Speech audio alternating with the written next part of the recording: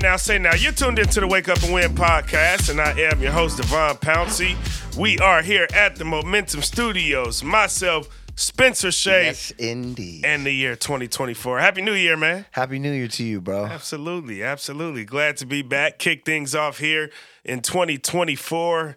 You know how it goes for us. We kick it off the same way. Win shares it is this Friday. Spencer and I will be on the call at Pacific University, January 5th. It'll be the Pacific University Boxers facing off against the University of Puget Sound Loggers. It'll be a doubleheader. The women tip off at 6 p.m., the men tip off at 8 p.m., and it is conference play for the rest of the way now. So every game matters with crazy implications, and it's the best part of the year when it comes to college basketball for me individually. Of course, the tournament is the tournament. I'm not comparing the two in terms of its prestige, if you will, because everybody decides to tap in with college basketball when March comes around because it's the maddest month of the year. I get it. I love it. I'm here for it. But as a basketball junkie and as somebody that played college basketball as well, I understand the implications and the importance of how conference play could make or break your season in terms of allowing you to have a chance to even play in March.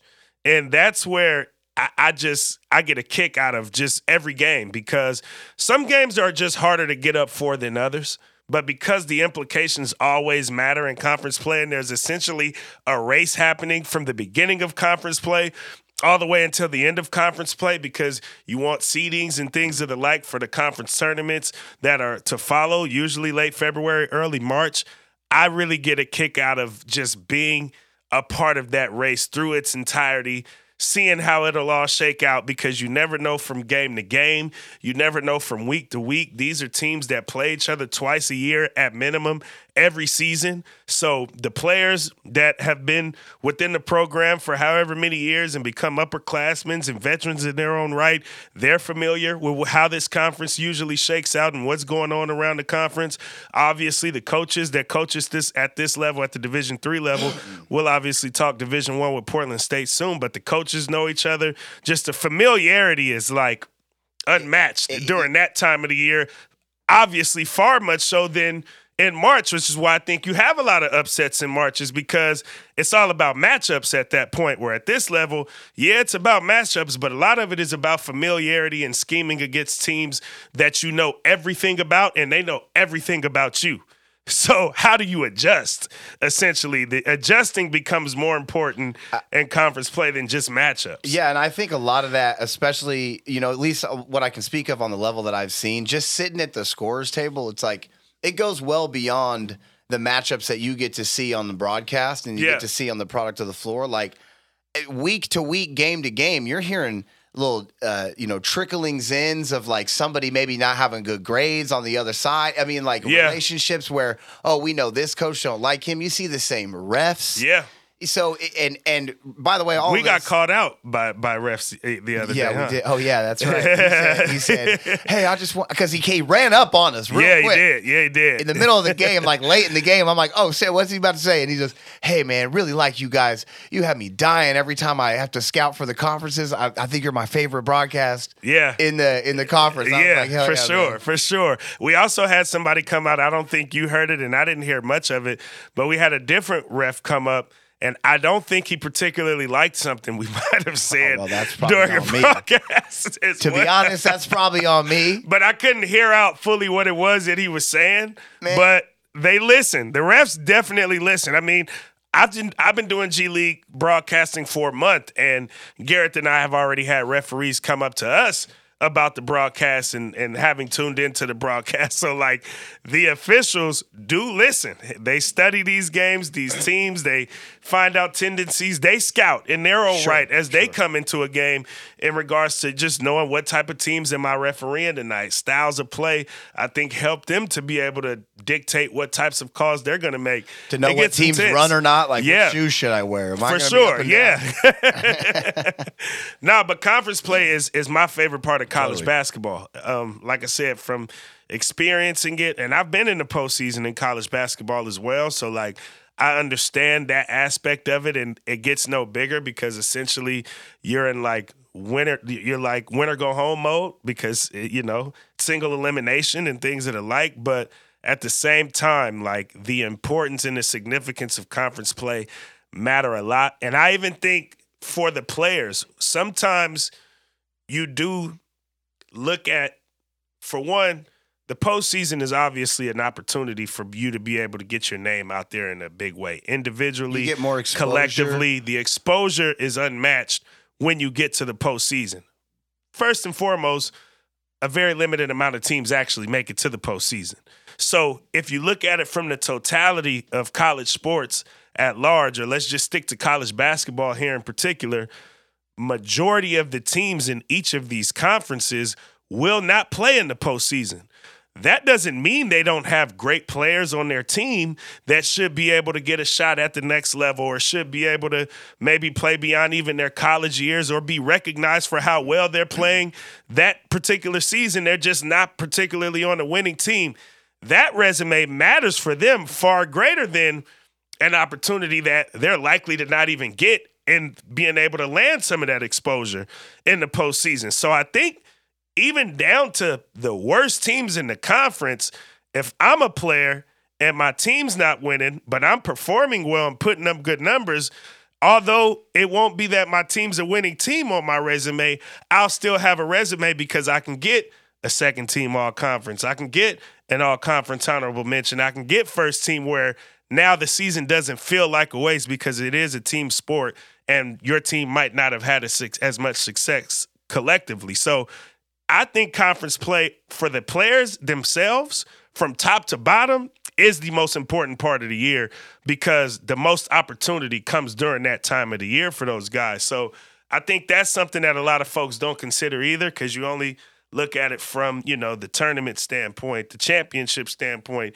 You should be having the best teams that are on the floor. So that is the time that you want to be able to witness the best product when it comes to the basketball itself. But as far as navigating through conference play, I think top to bottom for the athletes, they would be better off putting more emphasis on college play. For one, to even be able to get that chance in March as mentioned, but for two, knowing that the odds are sort of against them to ever get that chance. So this is the time of year that you can really make a name for yourself. And I don't think that gets taken into consideration enough. Let me ask you a question. Yeah. When you talk to people that you meet in your life as an adult, yeah, that didn't know you play basketball or that you initially talked to them about basketball, do they more ask you how your team did in your basketball career or how you played in your basketball career? Like, did they say, did you win? Yeah. Or they care. Did you score? They care about how you played in your adult years. Sure.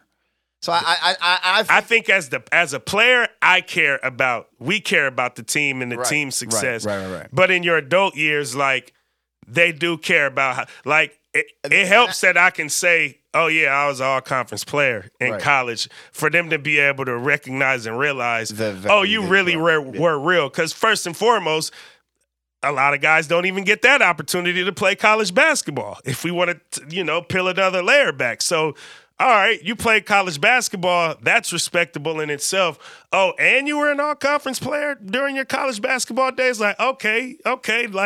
It makes a lot more sense as to why it is that I'm doing what I'm doing now for some people that may have just discovered me as a broadcaster. Right. You know what I'm saying? So it's like, you gotta have that because the guys that played especially at the top level, they're good broadcasters too. So it's like once you already have a taste of that, you're like, oh well, if these guys can do it themselves, why do we need you? It helps. I mean, the respect level matters. You meaning somebody that didn't play for sure, and I think the respect level matters in the work. You know what I'm saying? Like coming into my career, I just think about how I was more so thrown into a broadcast journalist, but more so in the sense of from the opinionated standpoint. You hear about the traditional journalist career, sports journalist, even if we want to just put it down to just that.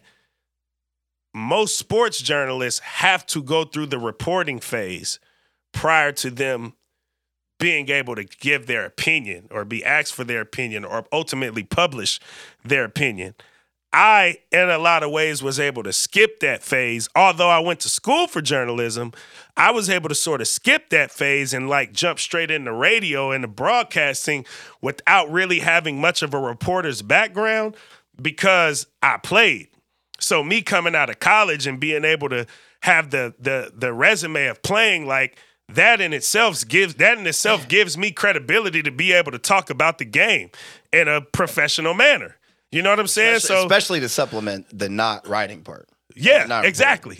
Because most of the journalists themselves have to start as reporters before they can ever start publishing their opinion. What was that? I was able to kind of skip a lot of that and jump straight in to being able to give my opinion because I played. Remember that list that was like top 25 sports personalities? It was mostly just straight up personalities, just talking heads. And they were players, and they were former athletes. Yeah. They were my point. Yeah.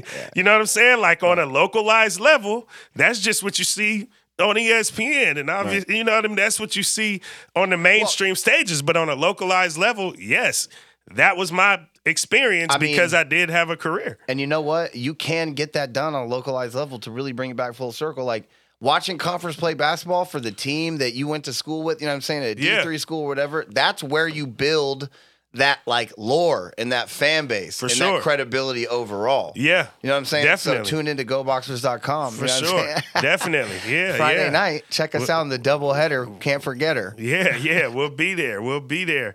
So excited for that. DJing at Export Saturday night, 9 p.m. to midnight. So you should definitely pull up there. But even before that, here today, I will be at Mimosa. Most of you know that I was at Mimosa on Saturdays usually, but it gets a little tricky, especially with this time of the year where a lot of my Saturdays are eaten up by broadcasting. But Mimosa does a wine night on Thursdays, which is kind of my speed anyway. And so I'll be doing Thursday evenings now, you know, and even still, I have some Thursday schedule conflicts, especially with Portland State in particular, because they play majority of their conference games are played on Thursdays and Saturdays with a sprinkle of a Monday here every once in a while. But I will be there tonight, this Thursday, January 4th. Pull up 6:30 p.m. to 8:30 p.m. It's a good evening vibe, not a super late night. You can come do some wine tasting. You can become a member. So Mimosa started off as a wine company that has now launched a restaurant here in Portland. Just to give some of the backstory of it, you know, it's a black woman-owned wine company and now restaurant. And so, yeah, come out, vibe out, sip some wine. I could be wrong, but I'm pretty sure when I was there last time, when I pulled up on you, which was tight, by the way. That was a tight night. It's a tight place. That whole day was tight. It's a tight place. It's a good location, 23rd. Yeah. You know, 23rd, Northwest 23rd, very popular street. And, you know. What was I about to say? Last time you came. Oh, yeah. They were saying, I could be wrong, but I'm pretty sure they said $25 wine flights. I was like, that's reasonable. It's a vibe. That's reasonable. It's a vibe, dog. It's a vibe. So pull up. I'll be there tonight. So that's what I got going this weekend. Next week, more slates of game. Well, actually, we should probably announce it here now because we do have next Tuesday, January 9th. We won't be back on the podcast prior to that. But next Tuesday, Pacific will be at home in another doubleheader. Again, it's Northwest Conference play against Willamette. So come out, you know, back. You can either tune in to us on GoBoxers.com. You can come back to the Stoller Center and just continue to catch up to more Northwest Conference play. So, yeah, I should definitely announce that. And then I'm DJing Tuesday that night, too. Probably should announce that as well. So we're rocking through Tuesday. And, of course, when we come back here next Wednesday, record. And then on Thursday, when you all will be able to get the episode, we will have an entirely full slate of a eventful weekend next weekend, which also happens to be my birthday weekend, by the way. But a lot of gigs, a lot of games. Portland State will kick off their homestand in terms of Big Sky Conference play. And so, yeah, we just going to keep it going. You got anything? Am I missing anything? You killed it. That's it. What do we want to start the year off with here today? I want to start with the NFL because we haven't really been covering a lot of NFL. and I think it deserves some coverage. There's obvious reasons as to why we haven't been covering much NFL because we're basketball heads. But that don't mean we don't love it. That doesn't mean we don't follow it. And I really just kind of want to lead and talk about Lamar Jackson because a year ago, the guy was struggling to get a contract, a very lucrative contract to prove and show what his worth is as a quarterback after, by the way, having already won an MVP in the National Football League. There was a shit show in regards to why or why not he, of all people, should be getting the biggest bag.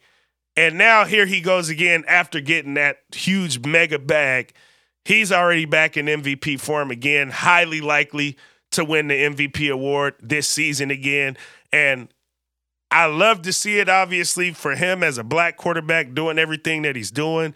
I've always been a fan of Lamar and have supported him, and I like his game, most importantly. But I also like how crazy y'all look that even debated whether Lamar should be getting that money or not, or whether he was in the wrong or right, or really more so in the wrong in regards to wanting to negotiate to be able to get the most lucrative bag. Not only that he won it, but has already proven to deserve and is now showing y'all again why he deserved it. I'm loving to see this for Lamar, man, and I hope obviously this postseason, of course, if he wins the Super Bowl, best possible scenario for him in his career, and I would love to see that for him, and I think he's good enough to be able to get that done at some point. It's a hard task to do. You know what I'm saying? But I do want to see him at least win a couple, maybe get to the Super Bowl. If not, certainly make sure he's playing in the AFC Championship game because he'll get a bye week for wild card rounds. He'll play a divisional game and then make sure you win that divisional game and get to the AFC title game. I think, getting to the Super Bowl is really what I think should happen for him this year with how well he's playing, how well that team's been playing. But you certainly got to get a W this postseason to be able to even more so substantiate and really just put in perspective how great he really is, because now I'm already starting to see the narratives. We know how great of a regular season he's had. We know he's probably going to win the MVP this year, and we've seen him win the MVP before. So that conversation is kind of drying out and dying out, if you will, to where now the conversation is going to what kind of quarterback is he in the postseason, because that's when it matters most. Well, how many Super Bowls does Patrick Mahomes have? 2, right? Mahomes has 3. See, we're not a football podcast. No, he's won 3 out of the 5. 3? We're gonna look that up. But Patrick Mahomes has 3. He just Lamar won. has 1. Lamar has none. No, Lamar has none. It's 1 MVP. He has 1 MVP, but He gets one, the contract is worth it. I think what he's doing now is proving that the contract is worth it. But Patrick Mahomes is the new gold standard of, for sure, specifically to a contract perspective. This is also Patrick Mahomes we're talking about here. Oh, I know, but you know what I'm saying. But yeah, I get what you're saying. But Lamar Jackson is good, and that's the thing, though. He is good enough to be in that. He's got 2. You're right. Mahomes got 2. That's what I thought. Now, this is my question: if Patrick Mahomes never wins another Super Bowl with the money that he got paid, and that's not worth it over a long period of time. But Lamar Jackson is good enough right now to be considered as good as Patrick Mahomes. No matter how many Super Bowl rings or not. He's playing the best at the position right now today. And I argue that, especially with a Super Bowl, that the value of a Lamar Jackson, at least from a contractual standpoint, is leaps and bounds. It skyrockets. And I would argue that it's better for the better than Patrick Mahomes' value as a quarterback. Well, I think I tend to agree with that, and here's a couple reasons. You remember last year, how big of a deal it was for us to be able to see. I called it the black on black Super Bowl because you had two black quarterbacks, two dual threat dynamic quarterbacks, if you will. Looks a little different, but, obviously Mahomes does it more when it comes to scrambling. He does it more with speed and athleticism, and Jalen Hurts does it with a little bit more power. But nonetheless, they're dual threat quarterbacks in terms of their ability to be lethal using their legs as well as their arms.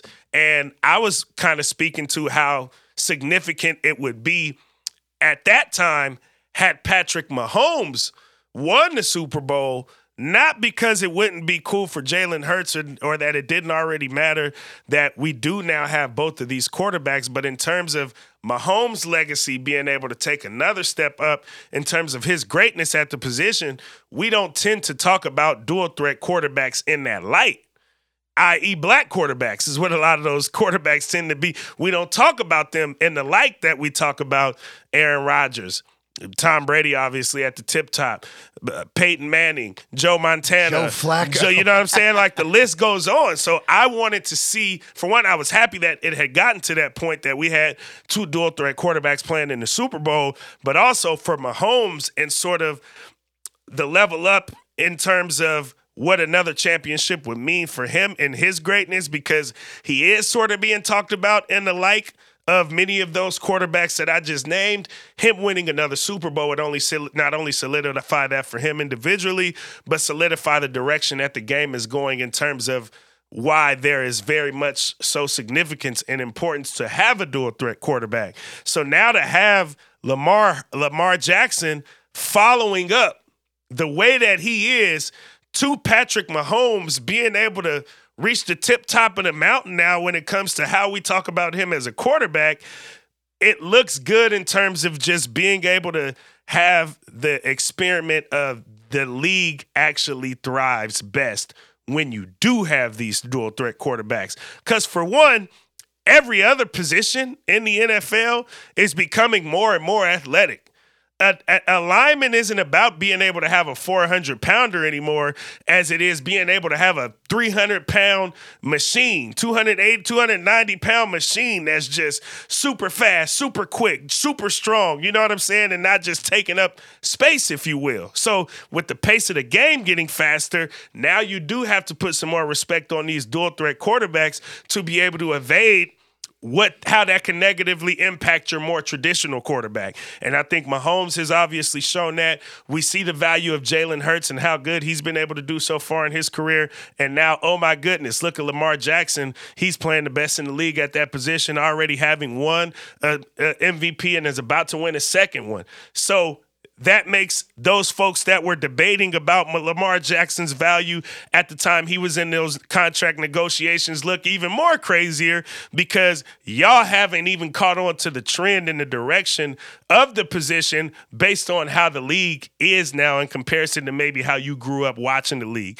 and how you looked at greatness when it came to this league. The game's going in a different direction. Yeah, I mean, and I also think that it shows that if you financially secure, especially the quarterback, it's better for the development of your team and the pursuit of a Super Bowl, because that stress is not something you want to have when you got Micah Parsons trying to shred your face off. That's my point. You know what I mean? Like, you know what I'm saying? With these guys aren't, you know what I mean? These dudes they're aren't stupid. Crazy athletes. They're standing under center watching this carnage unfold in front of them. Yeah. Yeah. Sure as shit, be like, you better pay me hundreds of millions of dollars to keep standing out there. Now you're saying you want me to run? Around through them? Are you kidding me? Yeah. No. You're going to need to pay me. For sure. And then I can do my job safely. Yeah. You know what I mean? For sure. So, for sure. I agree with it. So, I just love to see it. And that's what I'm here for in terms of just wanting him to thrive and be successful, because I do want more respect to be put on the value of the dual threat quarterback. I'm even seeing people like Cam Newton, who was one of the greatest dual threat quarterbacks, be Mad Hatter. Be critiqued for his stances, because he more so speaks from that lens. This is a guy that went to a Super Bowl, won an MVP as well. He just did it in an era where he was an anomaly. It was just him playing the position the way that he played the position.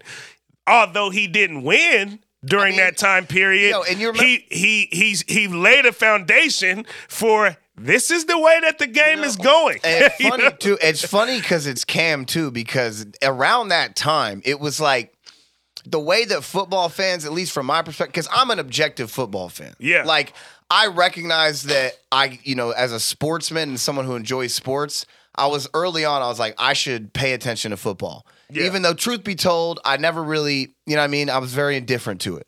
But I remember around that time Cam Newton started playing because it was like football fans were watching him with this sense of awe, like, wow, he's like 6'6". Yeah. And he's doing all this, flipping over the line. Like, he was going crazy back then. Yeah, he was going off. And no one else was doing that at all. And it was like, the initial reaction wasn't so knee-jerky like maybe it would be today, but it almost felt like football fans were sitting there watching like, this is so incredible. Let's all kind of not say anything. And I think a lot of people were like, wait till he messes up. Yeah. Yeah. You know what I mean? Yeah. He had to walk through the door. We're not going to say anything now because that's crazy. That's crazy what he's doing absolutely. Right now. I agree. But let's just be quiet, low-key, and let's wait until he messes up. And what happened? He never got there. He never got to the mountain, and then the ridicule came. It came, yep. And now look what followed him. Now look. Patrick Mahomes. Sure. Essentially, in terms of, guys of that caliber. And now look at what's following Patrick Mahomes. Jalen Hurts, who he had to compete against in the Super Bowl and took him to the end. Lamar Jackson's coming right behind, about to win his second MVP already before, 25 years old? Like around 25 years old? Like really young still, relatively, in that regard. Like, Cam Newton was the one that had to kind of take the bullet coming through the door of us being able to look at football and watch football and see the trend of football changing. He was trendy, and usually trendy things make people uncomfortable. It's not until things become a little more stabilized in regards to what that trend is. Again, Patrick Mahomes, I think, did just that, to where now we look at the Jalen Hurts and the Lamar Jackson that's in the guys coming behind, and you got to just put a little bit more respect on it, flat out.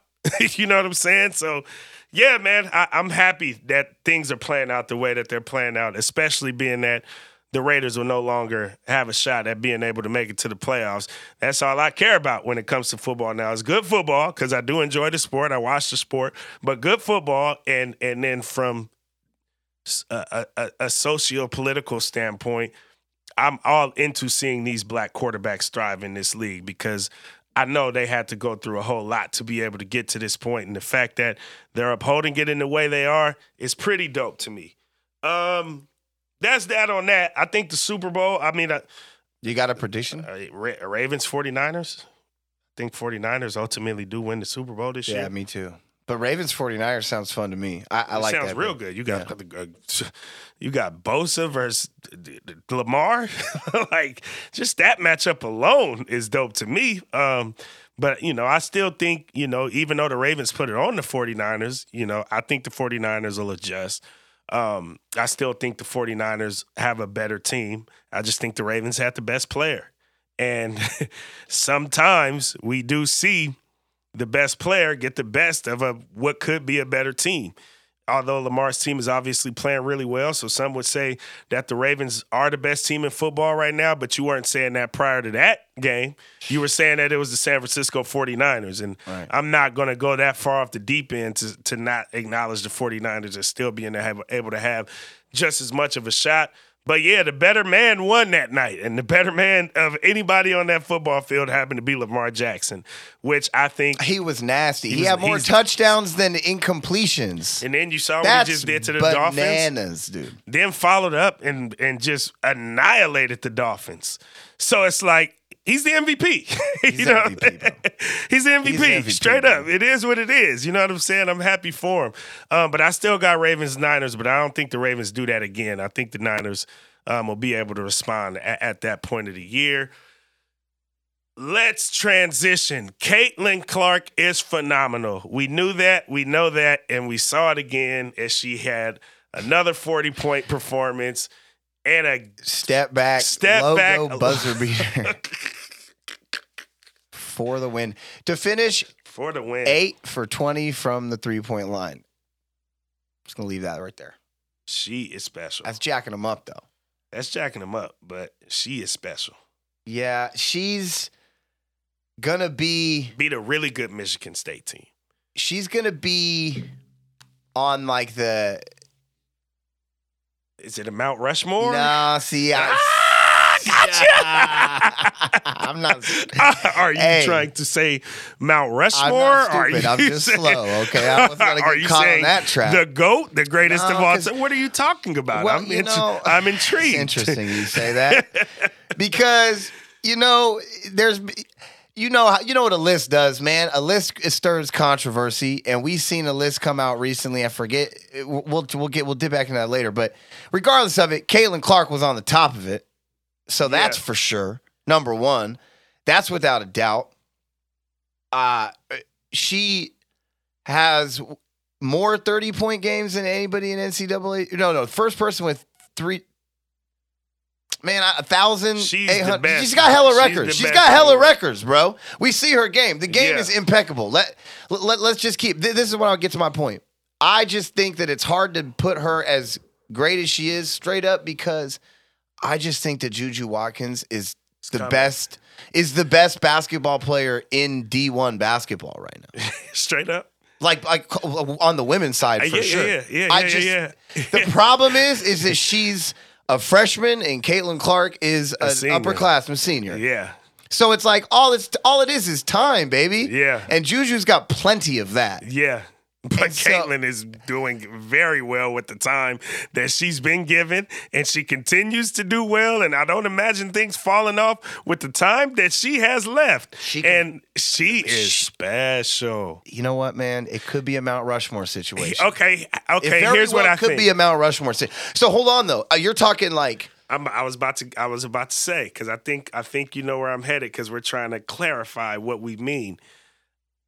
Greatest college women's basketball player, Mount Rushmore. Yes, but what I would say that is the basis of this or the premise of this. Where we're going, we're tapping into waters that we're not prepared for. But I mean, at least I think to make these types of decisions, Devon. I'm just saying. I think the way that it could be better put though, in favor of her, because I look at her as a Steph Curry-like figure for women's basketball. Is put her on a Mount Rushmore for the most influential women's basketball players of all time at the collegiate level. That is because while, yes, she hasn't won the championships that UConn and Stanford and, she hasn't won the championships yet. Steph Curry has won championships. There's still levels, and she still got a chance to go get her championship this year. She has 1,000% created a turning point, spearheaded, I should say, a turning point for women's college basketball. Its popularity, how much it's consumed, how many eyes are on it because of her spectacular play. She has spearheaded that. That at Final Four last year was spearheaded by Caitlyn Clark, even as a runner-up. Like, it doesn't happen the way that it happens if she isn't a giant slayer and beats a dominant defending champion of a South Carolina team. Obviously, prior to that, leading up to the point, has been this great player that we've known her to be throughout her career.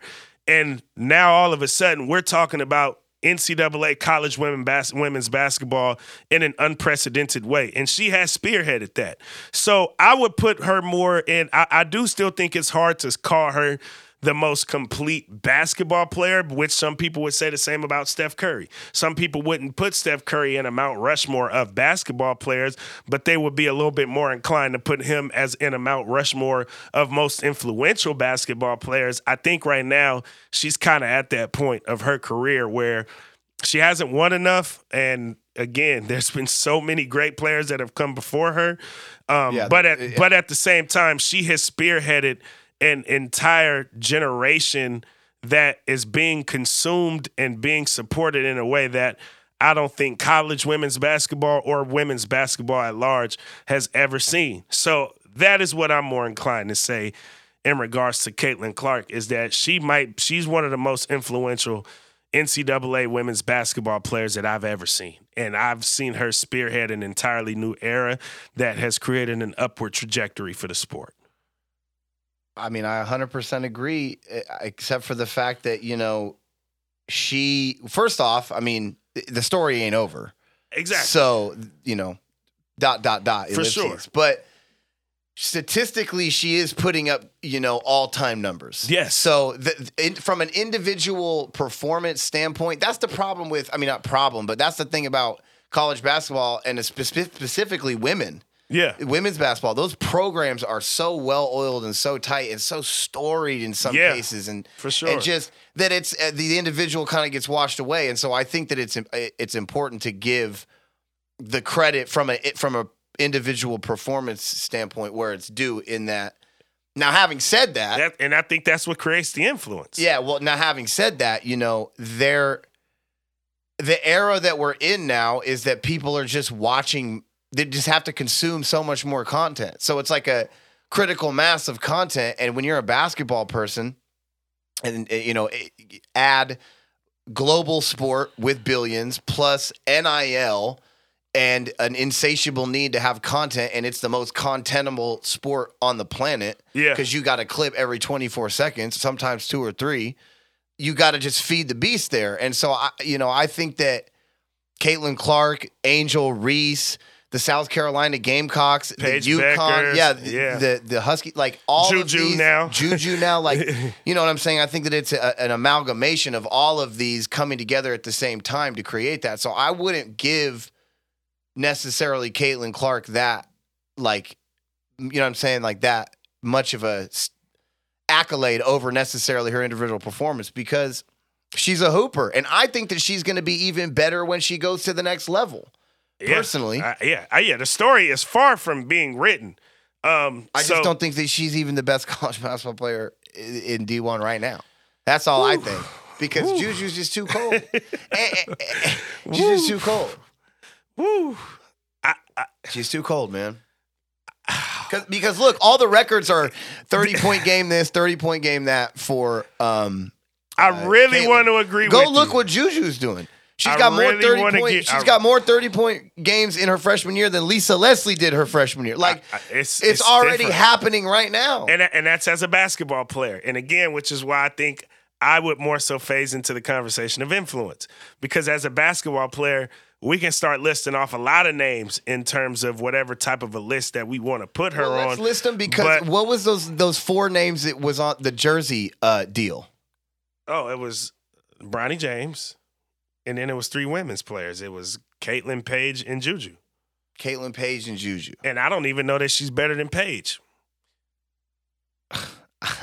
Oh, man. So I hear, you know what I'm saying? Like, I don't know how confident I am in just saying, like, she's outright better than Paige. She was hotter than Paige right now, but, like, I saw Paige when she was hot, too, before a very significant ACL injury, and that was smoking hot. UConn win streak. And they were winning. UConn win streak, that was a very significant chapter in the popularity growth of the WNBA, which, by the way, talking about this jersey deal, because the influential argument can be made right now that today, as it stands, there's 3 women's basketball players that got that deal, and Juju's one of them, and so is Paige, and so is Caitlyn. So if there's a Mount Rushmore for most influential today, those 3 got to be on it. Add Angel Reese, there's the list. Yeah.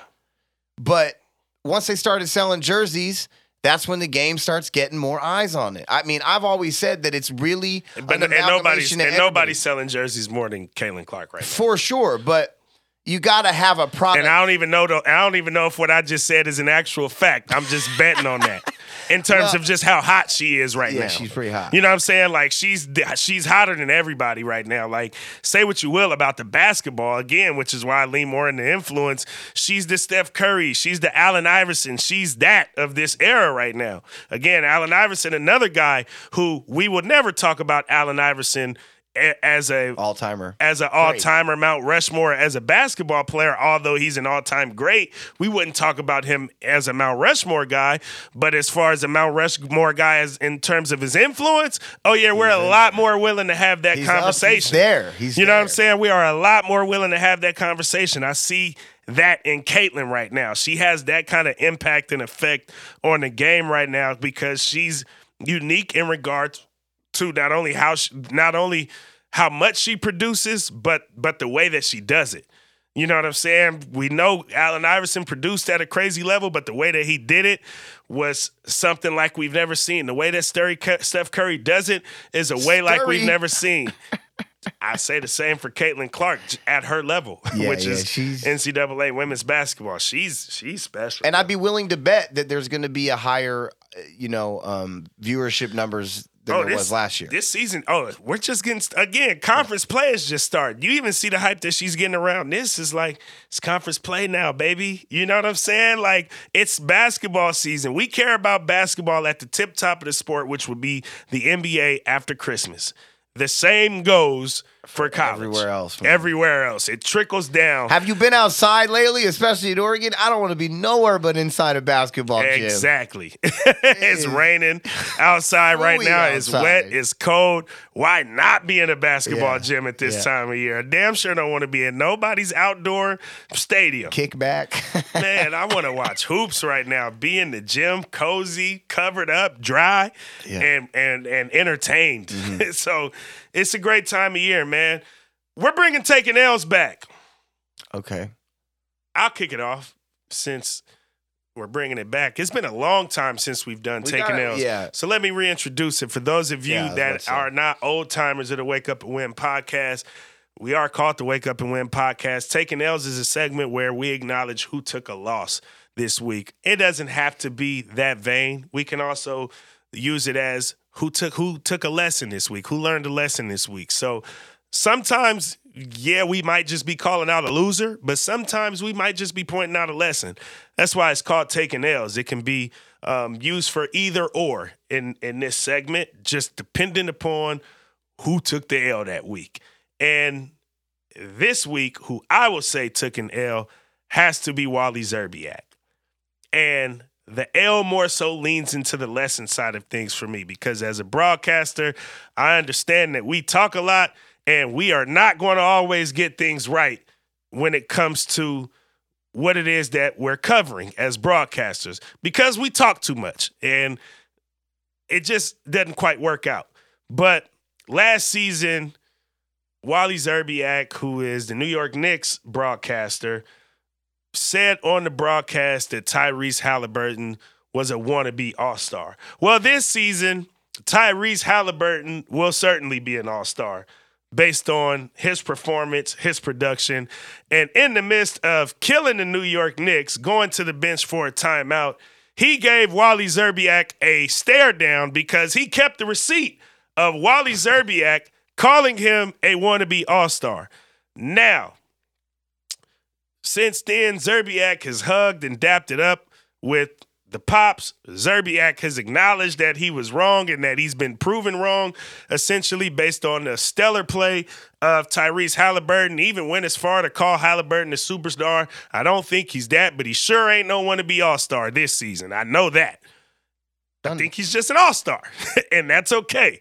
Superstar conversation is a whole different thing, but I understand the extremes that Wally Szczerbiak had to go to in regards to apologizing to that of Tyrese Halliburton because he was dead wrong about him being a wannabe all-star. So I can live with Szczerbiak saying that. If I'm in the NBA, I want to be an all-star. They all want to be all-stars. Yeah, but that wasn't what he meant, and we know that. I'm just playing, but I think it was a cool lesson to learn. Yeah, no, he apologized on live TV. For sure. I think, and that's why I said it's a lesson. And you know what's so funny, man? I think that a lot of the times when that stuff happens, people misconstrue the reaction from the person that was said about. No matter how innocuous the thing was said, like, he's a wannabe all-star. He's a rival team in the conference who calls for it. You know what I mean? Like, none of that is lost on anybody. Not on Tyrese Halliburton, not on his dad, none of that. Yeah. But it's like, bro, if you say some inflammatory stuff on national TV, then it's your responsibility to go and comment on that. And if you have an apology and you didn't mean what you said, then you apologize. And that's how it works. But if you don't do that, then you're a sucker. Yeah. And that's just it. And Wally Szczerbiak was a great player. Yes, he was. I think that's important to acknowledge here as well because it's not some Joe Schmo off the street. Yeah, but if you just looked at a picture, you might think it was. I mean, If you just looked at a picture tall, of though. Wally, He's really tall. he is tall. That's why I said a picture, because you might not be able to get the full height, but you probably will get a headshot. And if you see the headshot, you might not put the respect on Wally Zerbiak's name as a basketball player that he very well does deserve. He was a beast in Minnesota back in the days with Kevin Garnett. I remember, a lot of y'all might be too young to remember, and some of y'all might have just forgot because it was that long ago now. But he was wrong, flat out. And I love the fact that he did acknowledge that he was wrong. I think it was super dope for him to be able to do that. But then also, in my position as well, I hold the same position as Wally Zerbiak. And understanding how to approach talking about these players is very, very important. Yeah. Because partially for a reason that you just acknowledged, partially because he was talking about Tyrese Halliburton as the rival, if you will. I don't want to say the enemy. I think that's too harsh of a word. But as a rival and as somebody that works for the rival team, we never know if the day is ever going to come where Tyrese Halliburton is a New York Knick. Mm-hmm. And now you're holding the same job. You're holding a job in this position, and he's now your coworker. Y'all now are getting paychecks cut from the same organization. You never know if that's going to happen in the NBA. Obviously, in this case, it was a little different, and Tyrese Halliburton was just able to prove him wrong in an Indiana Pacer uniform.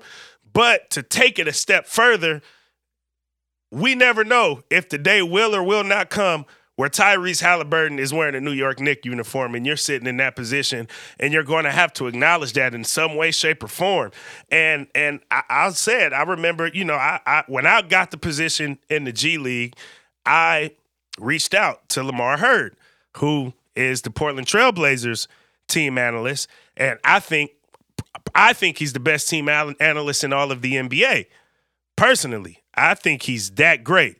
And I thought that before I ever ended up working for the same organization that he does. You know what I'm saying? Like, I had high respect for him and the job that he does on the Blazers broadcast before I ended up being having the same position for the Blazers G League affiliate.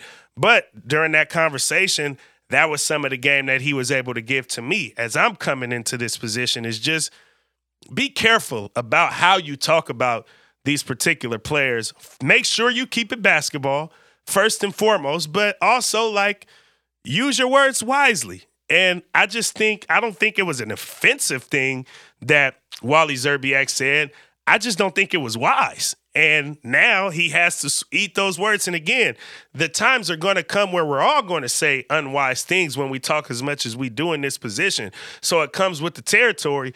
But you want to minimize that to the best of your ability as much as possible, especially if you want to last in this industry and you want to keep the relationships good in this industry on top of just being good at what you do at that job. And I don't question whether Wally Zerbiak is good or not at that position. I know from his basketball pedigree, he very well does deserve that position. I haven't listened to much of him as a broadcaster because I don't get local Knicks games here in my market, but I do know that his pedigree as a basketball player makes all the sense in the world why it is that he holds the job.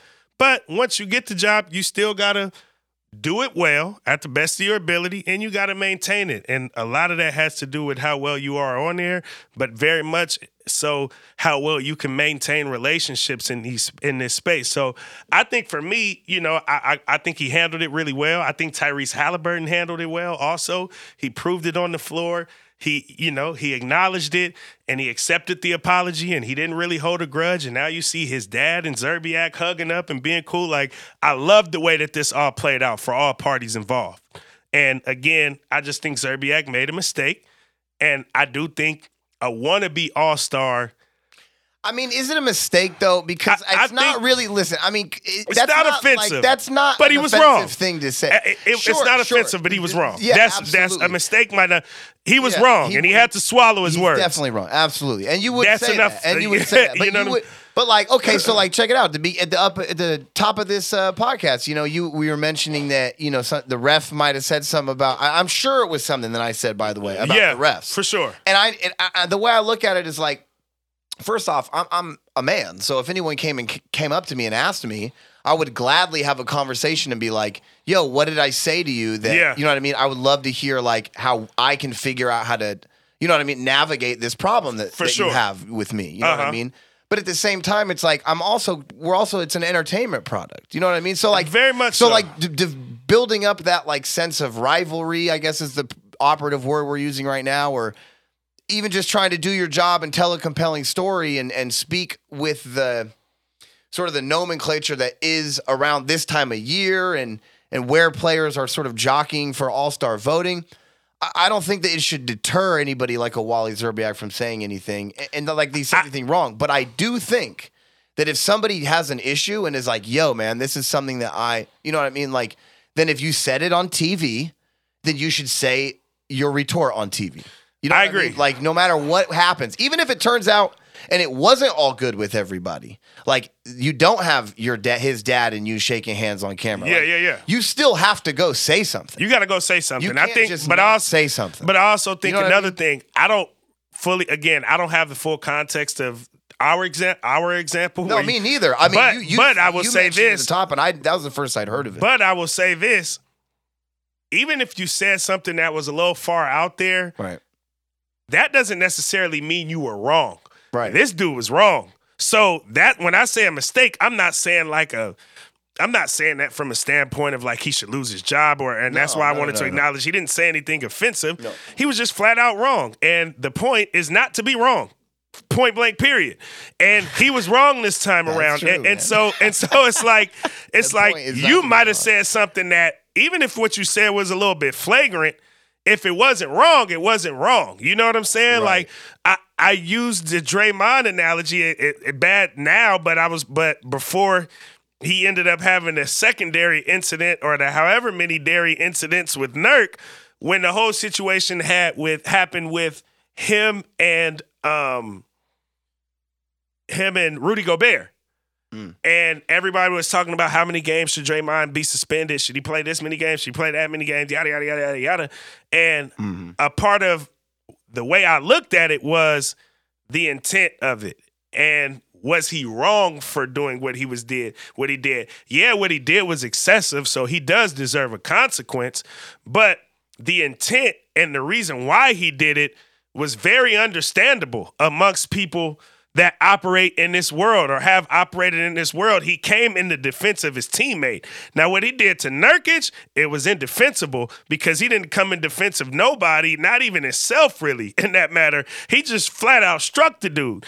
There's no way I can defend that. While, yes, what he did to Rudy Gobert was excessive, because he was right, I think minimized the games suspended. It just didn't help him that he followed up a couple weeks afterwards with the action that he did. I say that to say, ultimately, when people understand intent, being wrong is a little bit more okay.